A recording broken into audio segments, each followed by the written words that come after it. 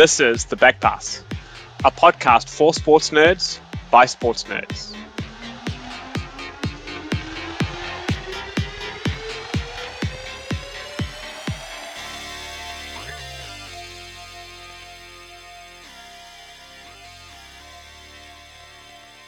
In this week's episode, which is halfway through the international break in football, we talk about the latest managerial shuffle at Man United, the fall of the Roman Empire at Chelsea, and we look forward to the upcoming UEFA Champions League quarterfinals. All this and more, coming right up. Hello and welcome to The Back Pass. I'm your host Shivang Dubey, and with me today, I'm flanked by two of our resident Man United fans, Gurpreet and Ali. Hello everyone. Happy international break to everyone. Lads, how we all doing? You know, typically when it's the international break, we all complain about the lack of football.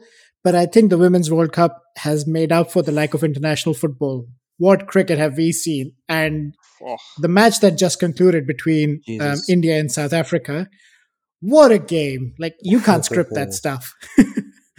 There must be a billion broken hearts at the moment, at least. And if you start counting all the Indians who don't live in India, like me and you guys, the number surely goes up. Yep. I mean, my reaction. Look, it's 9:52 here in New Zealand. We were meant to start 52 minutes ago. It's just a testament to that game that we decided to just stop the recording, watch the game, get it out of the system. And let's be honest, we're not going to get that. We're not going to get that finish out of the system. That was unreal, absolutely unreal. What a tournament! What a tournament! That was almost close enough to match the another World Cup big match event. Don't say it. Don't say it. Do not say it. It's almost a profanity. That is a profanity. No, Ali, we do not talk about that final. Ever. Cool. It never happened. Sure. But coming back to football, can I just give credit to Italy? Because they seem to be really hell-bent on supporting human rights. They did not travel to Russia in 2018 for the World Cup, and now they're boycotting Qatar as well. A big round of applause for the Italian football team, guys. Man, they really know how to do it right.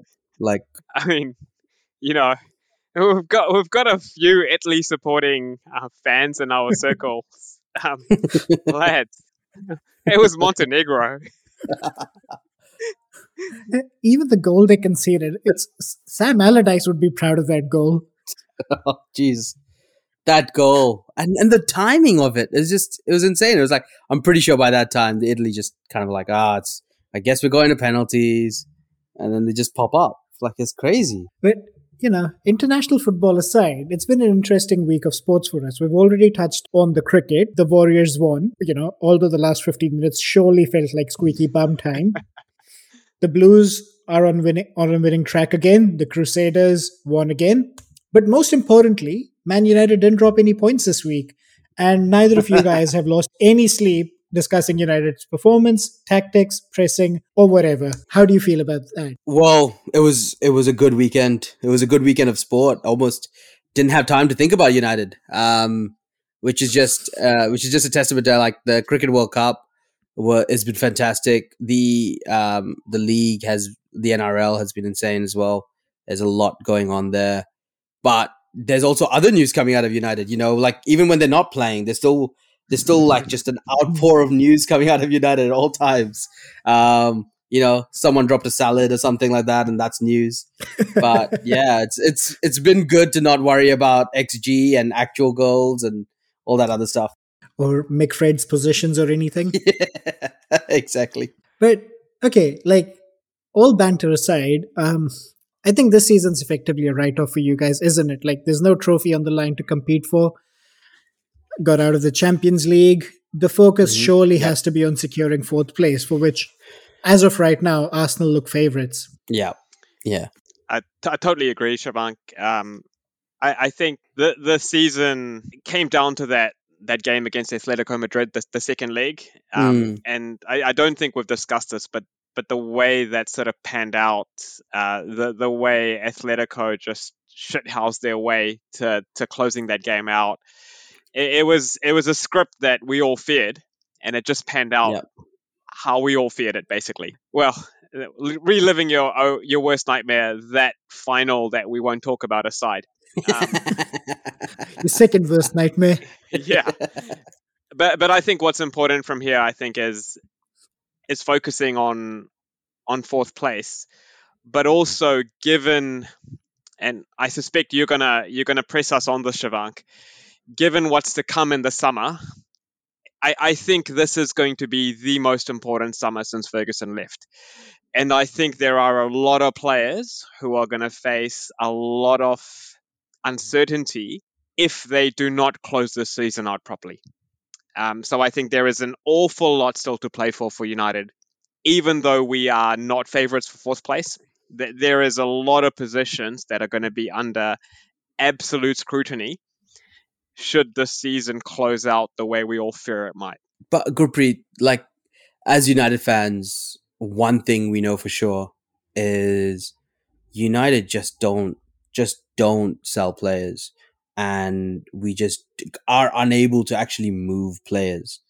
Any of the players with any kind of amount of salary on them, we have struggled to sell. I mean, Phil Jones is still a Man United player. It took us a lot to get Smalling out the door. Sanchez, Lukaku was all struggle. Like, everything was. We had to take hits to get them out, and it's costing the club money. And they it's just not easy to get some of these players out. The only player we've really shipped out the door as quick as possible was Angel, and the only reason he did because he wanted to go, and we couldn't hold him back, and PSG wanted him. But I fear that even though we're hoping for a clean out and a change, it's actually not going to happen. Yeah, Ali, look, I personally, I don't think it's going to be Football Manager style 12 out, 8 in. I think it's probably going to be 6 out. But the reason why I say it's going to be a massive summer is the 6 names that are going out are massive names, right? So Pogba, we know, is on his way. Cavani, massive, right? He hasn't played that much, but when he has, he's been incredibly effective. Lingard, he's going to be a free agent. So the bit that we've struggled with has been transfer fees. These guys are all going to be leaving as free agents. We also know Martial wants a change. He's already at Sevilla. Dean Henderson, can't see us keeping him. Yeah. You've mentioned Phil Jones, Eric Bailly. These are all players who, when they're fit, offer a lot of value. Probably not at an elite club, although we could argue whether United are that at the moment. But there's 6 players there that quite easily could be on their way out. And I think it's probably going to be these 6 that we end up needing to replace. And I think these guys fill in more squad player roles right now. Maybe Cavani's the exception to this categorization, but these guys have done an excellent job at filling the squad. But what you're missing out on is starting caliber players who can genuinely improve United and bring the gap down from 20 odd points to the champions to maybe 10 next season, and then, progressively improve. Absolutely, Shivank. I mean, you've nailed it. I think the biggest problem at United, and the problem that needs to be sorted this summer, is United tend to sign players in an absolutely reactive manner without any kind of cohesive picture around how they're going to fit in around the philosophy, the style. Because let's be honest, for the last 10 years, the club hasn't had that, right? And I think the biggest thing we need to get right is that manager signing. I think we've got to a point where we can't get this wrong. Because if I'm being honest, this was going to be the year where we closed the gap on City and Liverpool. Yeah. That gap has grown, lads. It's really grown. So we cannot get it wrong this summer, which means from now till the end, it's crucial. Everything that goes on for the next 2 odd months is absolutely crucial to help build that picture of how we close that gap. Can we just get a free pass? Can we just do we take the Super League now or later? Just get a free pass in the Champions League. I'm sure the Glazers, if they hear this podcast, might just appoint you in a senior director role for supporting the European Super League. I mean, in the last 30 seconds, you've mentioned the Glazers and the Super League, right? I mean, it says everything that is wrong with United at the moment. Well, 30 seconds, so elevator pitch for how to fix United. Glazers, ESL. There you go. There you go. But Gurpreet, you mentioned something really interesting. And the reason I say it's interesting is also because I know for a fact that on this podcast, we can have two differing opinions on this. You mentioned that the most critical thing for the summer for United is getting the manager right. Mm-hmm. And there have been two names that are really prominent right now. There's Erik ten Hag, who's currently the manager at Ajax Amsterdam, and Mauricio Pochettino, currently at PSG, but before that used to run the show at 3 Point Lane. I miss that guy and how much he lost to us. And in the Poch corner, we've got Ali, and in the Erik ten Hag corner, we've got Gurpreet. Lads, let's start with round one. Why do you pick who you pick? Gurpreet, go. All right. I'll just start off with a disclaimer, Shivank. I'm very much in the Ten Hag corner, but I will say that as a United fan, there are no standout candidates. There's no one guy at the moment, despite the Twitter poll that Gary Neville ran, where 82% of United fans voted for the new shiny thing, which is Erik ten Hag. I don't think there is a standout candidate. Having said that, I've been impressed by Ten Hag's ability to rebuild sides with Ajax. So he's done it twice now. And what's impressed me is the way he's done it. So he's either played a 4-2-3-1 or a 4-3-3. And he's shown a lot of flexibility even in games in tweaking the system to fit how the opposition is playing against him. The other thing that he's shown that I think is going to be really important for United is a willingness to work and develop young players. If we look at the size of the rebuild that lies ahead of United, I don't think we're going to do it by signing superstar players. There's a lot of people out there saying we need to go out and sign Eric Haaland or N'Golo Conte. Lads, it's not going to happen, right? Let's be real here. If in all likelihood, if United don't make the Champions League, these guys aren't going to look at us twice. We're going to have to do this with young players. We're going to have to do it patiently. And we're going to have to do it with a style that the fans like. I think Erik ten Hag ticks all of those boxes. The concern I have over him, obviously, is the Premiership, like we've seen, is an entirely different beast. The Premiership eats promising young managers for breakfast, right? It is the most competitive league in the world, and the pressure at United is unreal. It's unreal pressure. There's massive egos in this dressing room, like we know. Even if we ship out the likes of Pogba, there is still a lot of pressure to manage this dressing room. But I think the promise is there with Ten Hag. Ali, shoot me down. Yeah. Well, so I think if you look at Poch, you look at what he achieved at Tottenham, and you look at who he achieved it against. It's sure 0 trophies, right? But what he did achieve was he was competitive with Klopp and Pep in the Premier League. He was up there with them. He competed. He got tight. That's what we want to get United doing. We want to get United competing with City and Liverpool and actually scaring them and actually getting into that battle for the Premiership. Yes, Tottenham didn't have the legs to take it. They pretty much threw away the title, multiple titles, just because they just couldn't carry it. But I don't know why Poch wouldn't be able to fix that at United. I definitely would see him getting United playing and being able to match Pep and Klopp, which he's already done. He's been able to go up against Pep, go up against Klopp, and beat them and compete and get the team to buy in. United have a decent youth system. They have a lot of talented youngsters, and he loves a young team, which is great because we can get rid of some of the older players or who let them go as their contracts run out and really just he can kind of build down his core of this young group that we have, and there's some real talent in that young group, and just really get him to play that system. And you never know, it might come with a Harry Kane add-on. I'm surprised you didn't mention the ringing endorsement that Sir Alex gave Poch a few years ago, Ali. I think when we look at the mix-up, I think that's a major advantage that Poch has. Sir Alex, who is still very influential in that boardroom, he's a massive fan of Poch. Like you've said, he's proven in England, right? Which is important. Yeah, and he's dealt with the media and all that other pressure. Yes, at Tottenham, but it's going to be different at United. But he's at least had some indication of how it kind of ramps up and what kind of pressure you get into. So he's been there. He's been to a Champions League final.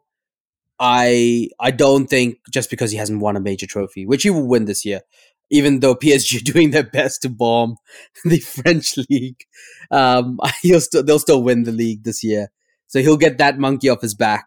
But yeah, I think Poch is definitely there. And, another one for Ten Hag is Donny van der Beek.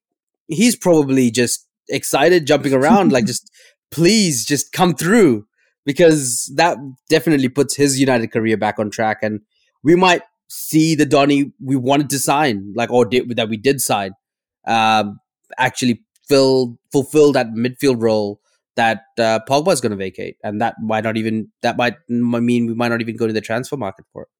I'm sorry, are you saying Pogba occupied a midfield role? Because I just feel he leaves big voids for other teams. Actually, on the Shivank, in the games that I've watched Ajax play over the last couple of seasons, what's really impressed me about Ten Hag has been the clarity he's had around the roles that he wants his midfielders to be playing. So he wants a dedicated number 6. He wants almost 2 number 8s, but one of them is flexible enough to play as an 8 or a 6, and the other one can play an 8 or a 10. I think this is the type of clarity we just haven't had. And the big hope I have is whether it's Poch or it's Ten Hag, what we need is that clarity around what the roles need to be in midfield. Because let's be honest, the biggest hole that United need to fix after the manager is that midfield. That midfield simply isn't good enough. Yep. Definitely. I do tend to agree. What about the pace in the defense? Well, it's interesting you mentioned that, because the obvious solution there is one Antonio Rudiger from a Chelsea that's in disarray. You guys can dream about getting Rudy. Instead, what you'll get is Rudy shooting from 30 yards at the United goal and missing. We'll get Frank Lampard Rudiger. Shivank, it's I think it's at that point that we'll do a classic United under Ollie, and Ollie and I will play on the counterattack here, and we'll ask you a few questions about Chelsea and their summer ahead. How about that? Yep, let's go. All right. So look, in all seriousness, Shivank, we joke about Antonio Rudiger. 3 months ago, I would have said no chance. Right, because you guys were basically braced for what I thought would be a 200 mil summer, where finishing third, decent run of the Champions League. This is where Roman says, "All right, we take that next step." But how do you think Chelsea have gone since the announcement of the sanctions and the news that the Roman Empire is in fact coming to an end? Before I answer the question, one small correction. 3 months ago, we were still first in the league, and we had two fit wing backs, and it didn't look like we could be stopped. So, massive credit to Thomas Tuchel. Before the season started, I was like, if we finish 10 points behind the leaders, I would consider that a massive success. We finished last season 19 behind, but looking forward to the next season, there's too many questions that still need answers. Primarily, who the owner is, how much they're willing to spend. They're not going to be like Roman. We all know that Roman was one of a kind. I will not get into the political side of things. I will not discuss the source of his wealth or anything, because that's beyond football. I will say that it is hard to find an owner who isn't necessarily a state-run company, but is still willing to pump in £1.5 billion into a football club, and then when it's time to sell, basically comes and says, "I don't need the 1.5 billion to be paid back." How do I get in on some of that deal? How do I get in some of that action? That's a sweet action. I know. If I figure it out, I will share it with this podcast crew. Wait, Ali, did you say how do I put into some of that deal? Well, how do I get some of that? Like whatever Chelsea got, how do I get like 0.01% of it? Like I only need that much. Not asking for much. I'd quit my full-time job for that. Maybe. Yeah. No, but looking forward to the summer, who the next owner is, they have some really important things to sort out. They need to keep Emma Hayes in charge of the women's team because she's absolutely built a monster of a women's football team that dominates the league and is a Champions League finalist. They need to keep on investing in our youth system. The youth system has basically won 6 of the last 7 FA Youth Cups, if I remember correctly. And on the men's front, whatever they do not care about the amount they spend, but they need to keep Thomas Tuchel and Antonio Rudiger at the club. There is a possibility that we trigger the 1-year extension in Cesar Azpilicueta's contract, so we can keep him for another year. Andreas Christensen, for all his talents, I expect him to leave and join Barcelona on a free, so that's a given. But the one player I do not want to miss out on is Antonio Rudiger. He is such a good left centre back. He is fast, he is aggressive, he knows how to play the high line, he is intelligent, he can score goals, he is a leader on and off the pitch. He is absolutely invaluable to Chelsea. So I would hate it if he's to go. Yeah, I mean, he's just described everything exactly what we need. Exactly what United need. Exactly what we need. Yeah. It's also the thing, like, it's the thing United can't get. The forbidden fruit. Yeah, we'll see about that. Let's leave if we can or cannot. Look, let's be honest. You guys aren't even going to be in the Champions League at the current rate. He's a Champions League winner. I'm impressed it took Shivank a full 24 minutes before he cracked out you guys aren't going to be in the Champions League. Arsenal look really good and look like they gunning for that. They're gunning for that 4th spot, but this Arsenal team has not got the pun intended for sure. But you also know this Arsenal is very, very capable of tripping over their own feet. So you always know there's a chance that we could squeeze in, but United have to start like living up to the XG. Just freaking hell, just start scoring goals. Well, the thing is, United need to actually win games and then have to hope that Arsenal do badly. At the moment, Arsenal could play badly and still end up 4th. But that's a different. It's that first part. It's expecting United to win the remaining 9 games that I've got serious reservations. Shivank, you were very clear in your assessment in terms of keeping Tommy T and re-signing Antonio Rudiger. Any insights on who is winning that? What is my understanding is at this point it's really an auction. It's not like you guys have a shortage of buyers. That there is a cast of about 12 when I last heard. Any insights on who you think is going to win that auction? Yeah, basically there were approximately 20 bidders that actually submitted bids. The way the process is working is Roman Abramovich hired the Rain Group, which is a private investment bank, to manage the sale of the club on his behalf. And then once the Rain Group approves of a buyer, then the British government has the final veto on it, whether they want to make that transaction or not. And from the 20 prospective buyers, there's now down to a list of 4. Unfortunately, and I say the word unfortunately, but things could have been a lot worse, the remaining 4 buyers are American. So one of them is the Ricketts family, which owns the Chicago Cubs in the US. Not the biggest fan. The other one, which I didn't necessarily know of until a while ago, was the owners of Atalanta Football Club in Italy and the Boston Celtics in the US are also a bidder. They're the second team in the mix. So the next set of bidders is Todd Bowley and his Swiss partner, Wes, who seem to be the front-running candidates. And the fourth one is David Blitzer and Josh Harris. And for those of you who might know, they are currently the owners of Crystal Palace as well. So it looks like they might have to give up their share in Crystal Palace if they indeed want to buy Chelsea. So these are the four bidders. The Chelsea pitch owners and the Chelsea Supporters Trust have come out and said they do not want the Ricketts family anywhere near the club because of historical comments they've made about other religions and stuff. And that's a fair stand to have. Okay. And at the moment, it looks like Todd Bowley and Weiss, and I apologize to every listener if I've got the surname wrong, look like the favorites for the candidates. Now, the winning bid isn't necessarily going to be the most lucrative bid.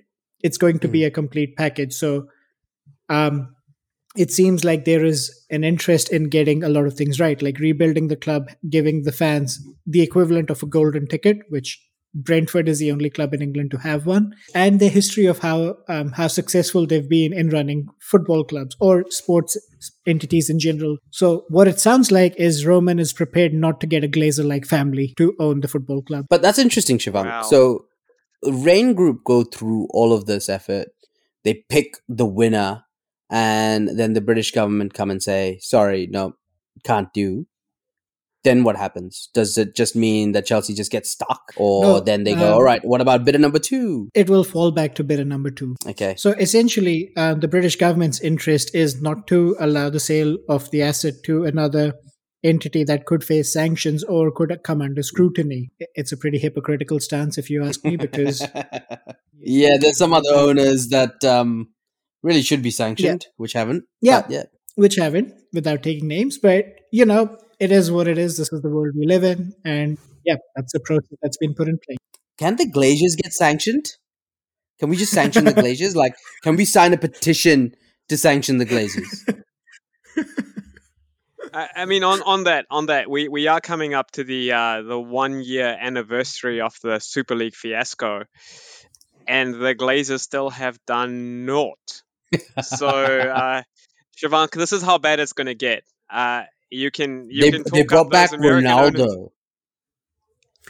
Ronaldo. I am not talking up any of the American owners. I have resigned to the fact that life will never be the same after the fall of the Roman Empire. And all I'll say is, thank you for those 19 years of success, Roman. It might not quite be over, right? Yeah, It might I was not be over.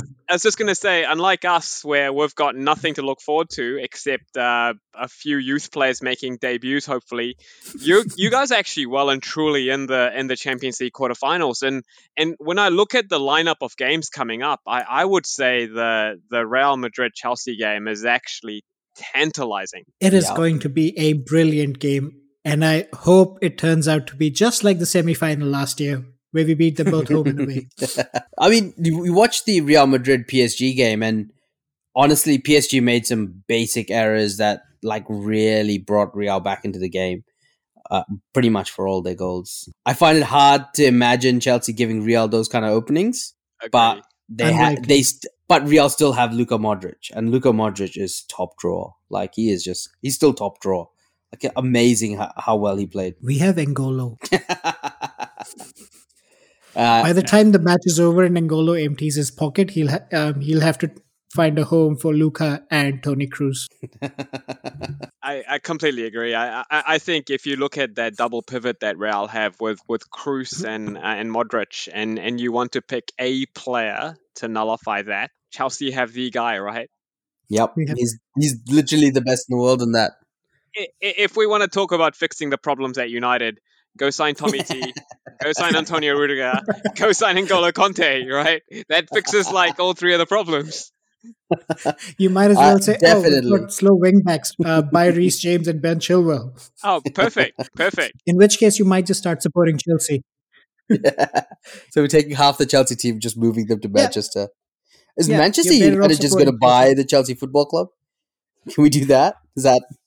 Can we be If one of that the means bidders? we're under Glazer ownership, then no, you can keep the Glazers to yourselves. But that's the best part. Because I know Glazers are your owners, I can just sit comfortably over here and go, oh yeah, nah, they can't buy anyone.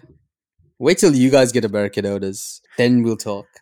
I'll live out these last few days of the Roman reign in happiness. But the other fixtures as well in the Champions League, they're top draw, right? Like these are all really like you have to watch these games. Like these are going to be some pretty good football. Yeah.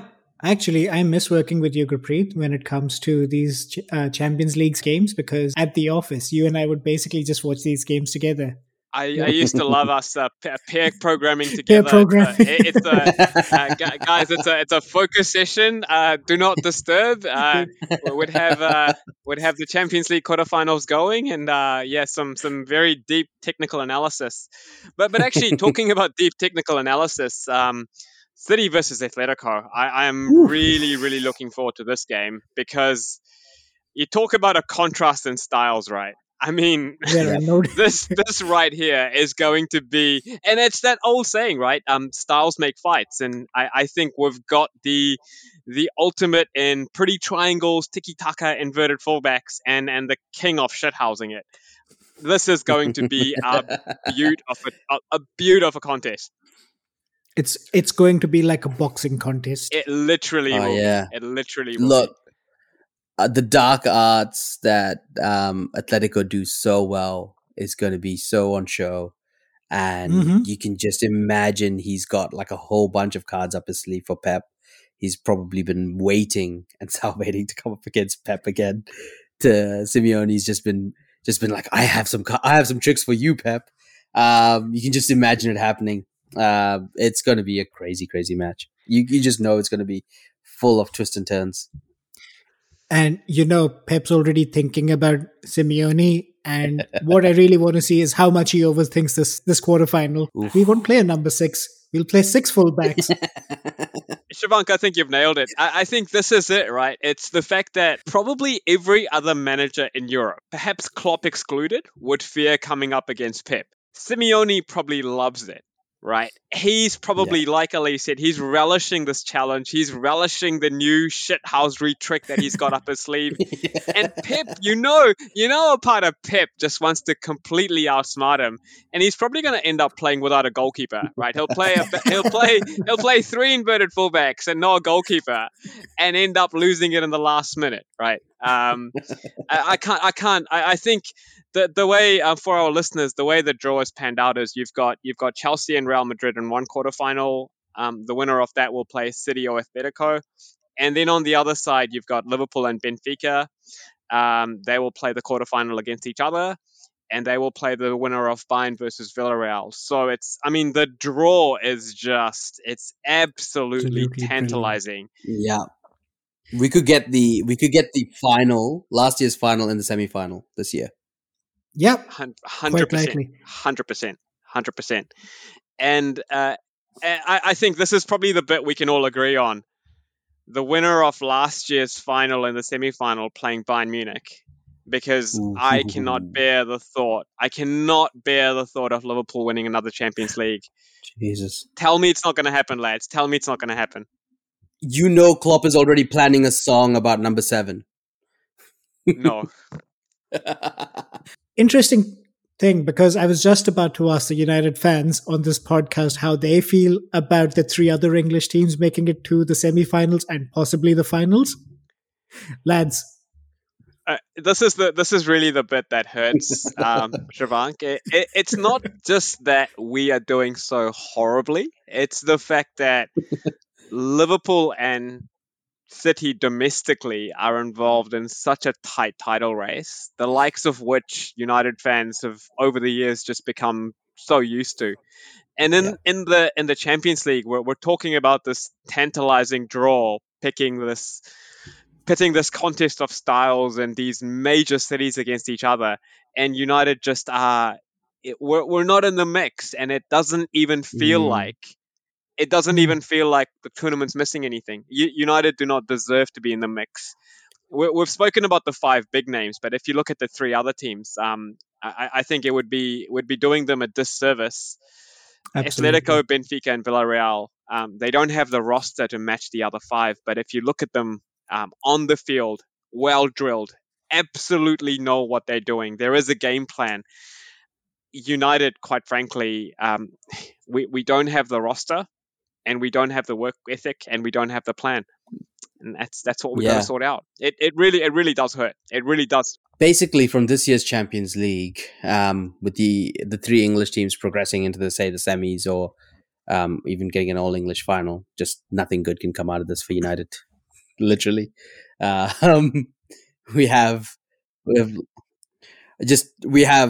nothing positive to gain out of any of those other teams winning. So let's just hope like Benfica pull one out, and we can all celebrate one of the hipster teams winning out of nothing, and celebrating like a rags to riches story. Yeah, I was just about to say you might be supporting another team in red in the Champions League this year than either Benfica or Julian Nagelsmann's Bayern Munich. I think if you wanted a prediction from me, I think it's Bayern's year. I really think they are gonna get over the top of Villarreal. They'll roll Liverpool. They'll smash Liverpool in that semi-final. They'll make Klopp cry, and then in the final they'll beat Pep Guardiola's City 5-1. I'm really scared to say this out loud. Let me take a deep breath. I think this might be the year City break their duck, and that's scary. And that's so scary. Ali, this is your second warning for this podcast. You've already mentioned the World Cup final we don't talk about, and you've mentioned City breaking the duck. He's got to go on report. I'm sure he's got to go on report for this.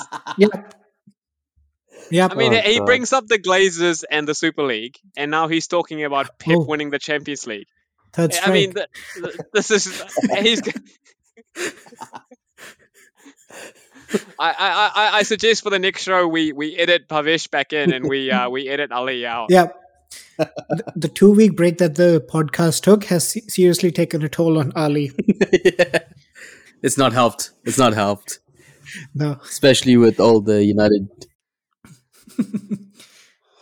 But on that note, let's wrap up today's episode. Just one last interesting question for both you guys.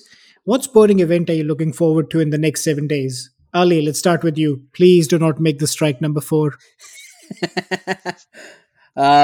Look, the Women's World Cup getting into the semis and finals. It's been a cracker tournament so far, so that's going to be a hell of a watch. That one's definitely going to be a must watch this week. The NRL is really, really heating up. There's some big upsets going around. The Warriors played absolutely terrible, but somehow still won. It was one of those. It's like, who wants to lose this game more? But I think that's currently where the action is, and just really hoping that we can welcome back club football and welcome back a win for United. So that's kind of where I am at. That's what I'm kind of looking forward to. Women's World Cup will be front and center, though. There's been some crazy action, and they've just all been very, very good games. Absolutely agree. Gurpreet, what about you? Ditto. The Women's World Cup, without a doubt. I'll be all over the knockout games. I think it's been a cracking tournament, and if the group stages are anything to go by, boy, are we in for a treat. Are we in for a treat over the next week? Without doubt, the Women's Cricket World Cup. Yeah. Hard to look past the Women's World Cup for the next 7 days. It's the business end of the tournament, and there's been some fantastic cricket on display. I have to agree with you guys. No fourth strike for you, Ali. Good answers. He's still skating on thin ice, though. Oh, very thin ice. Very thin ice. Well, that's all we have time for this week. Thank you very much to all our panelists for your comments and opinions, and thank you to everyone out there for listening. Also, as of yesterday, we are available on Amazon Music and Audible for our listeners who use those platforms. Woo! If you want to get sports nerdy with the team, you can reach us on Facebook, Twitter, or Instagram. Our handle will be in the show notes. We'll be back next week with more sports analysis and banter right here on The Back Pass.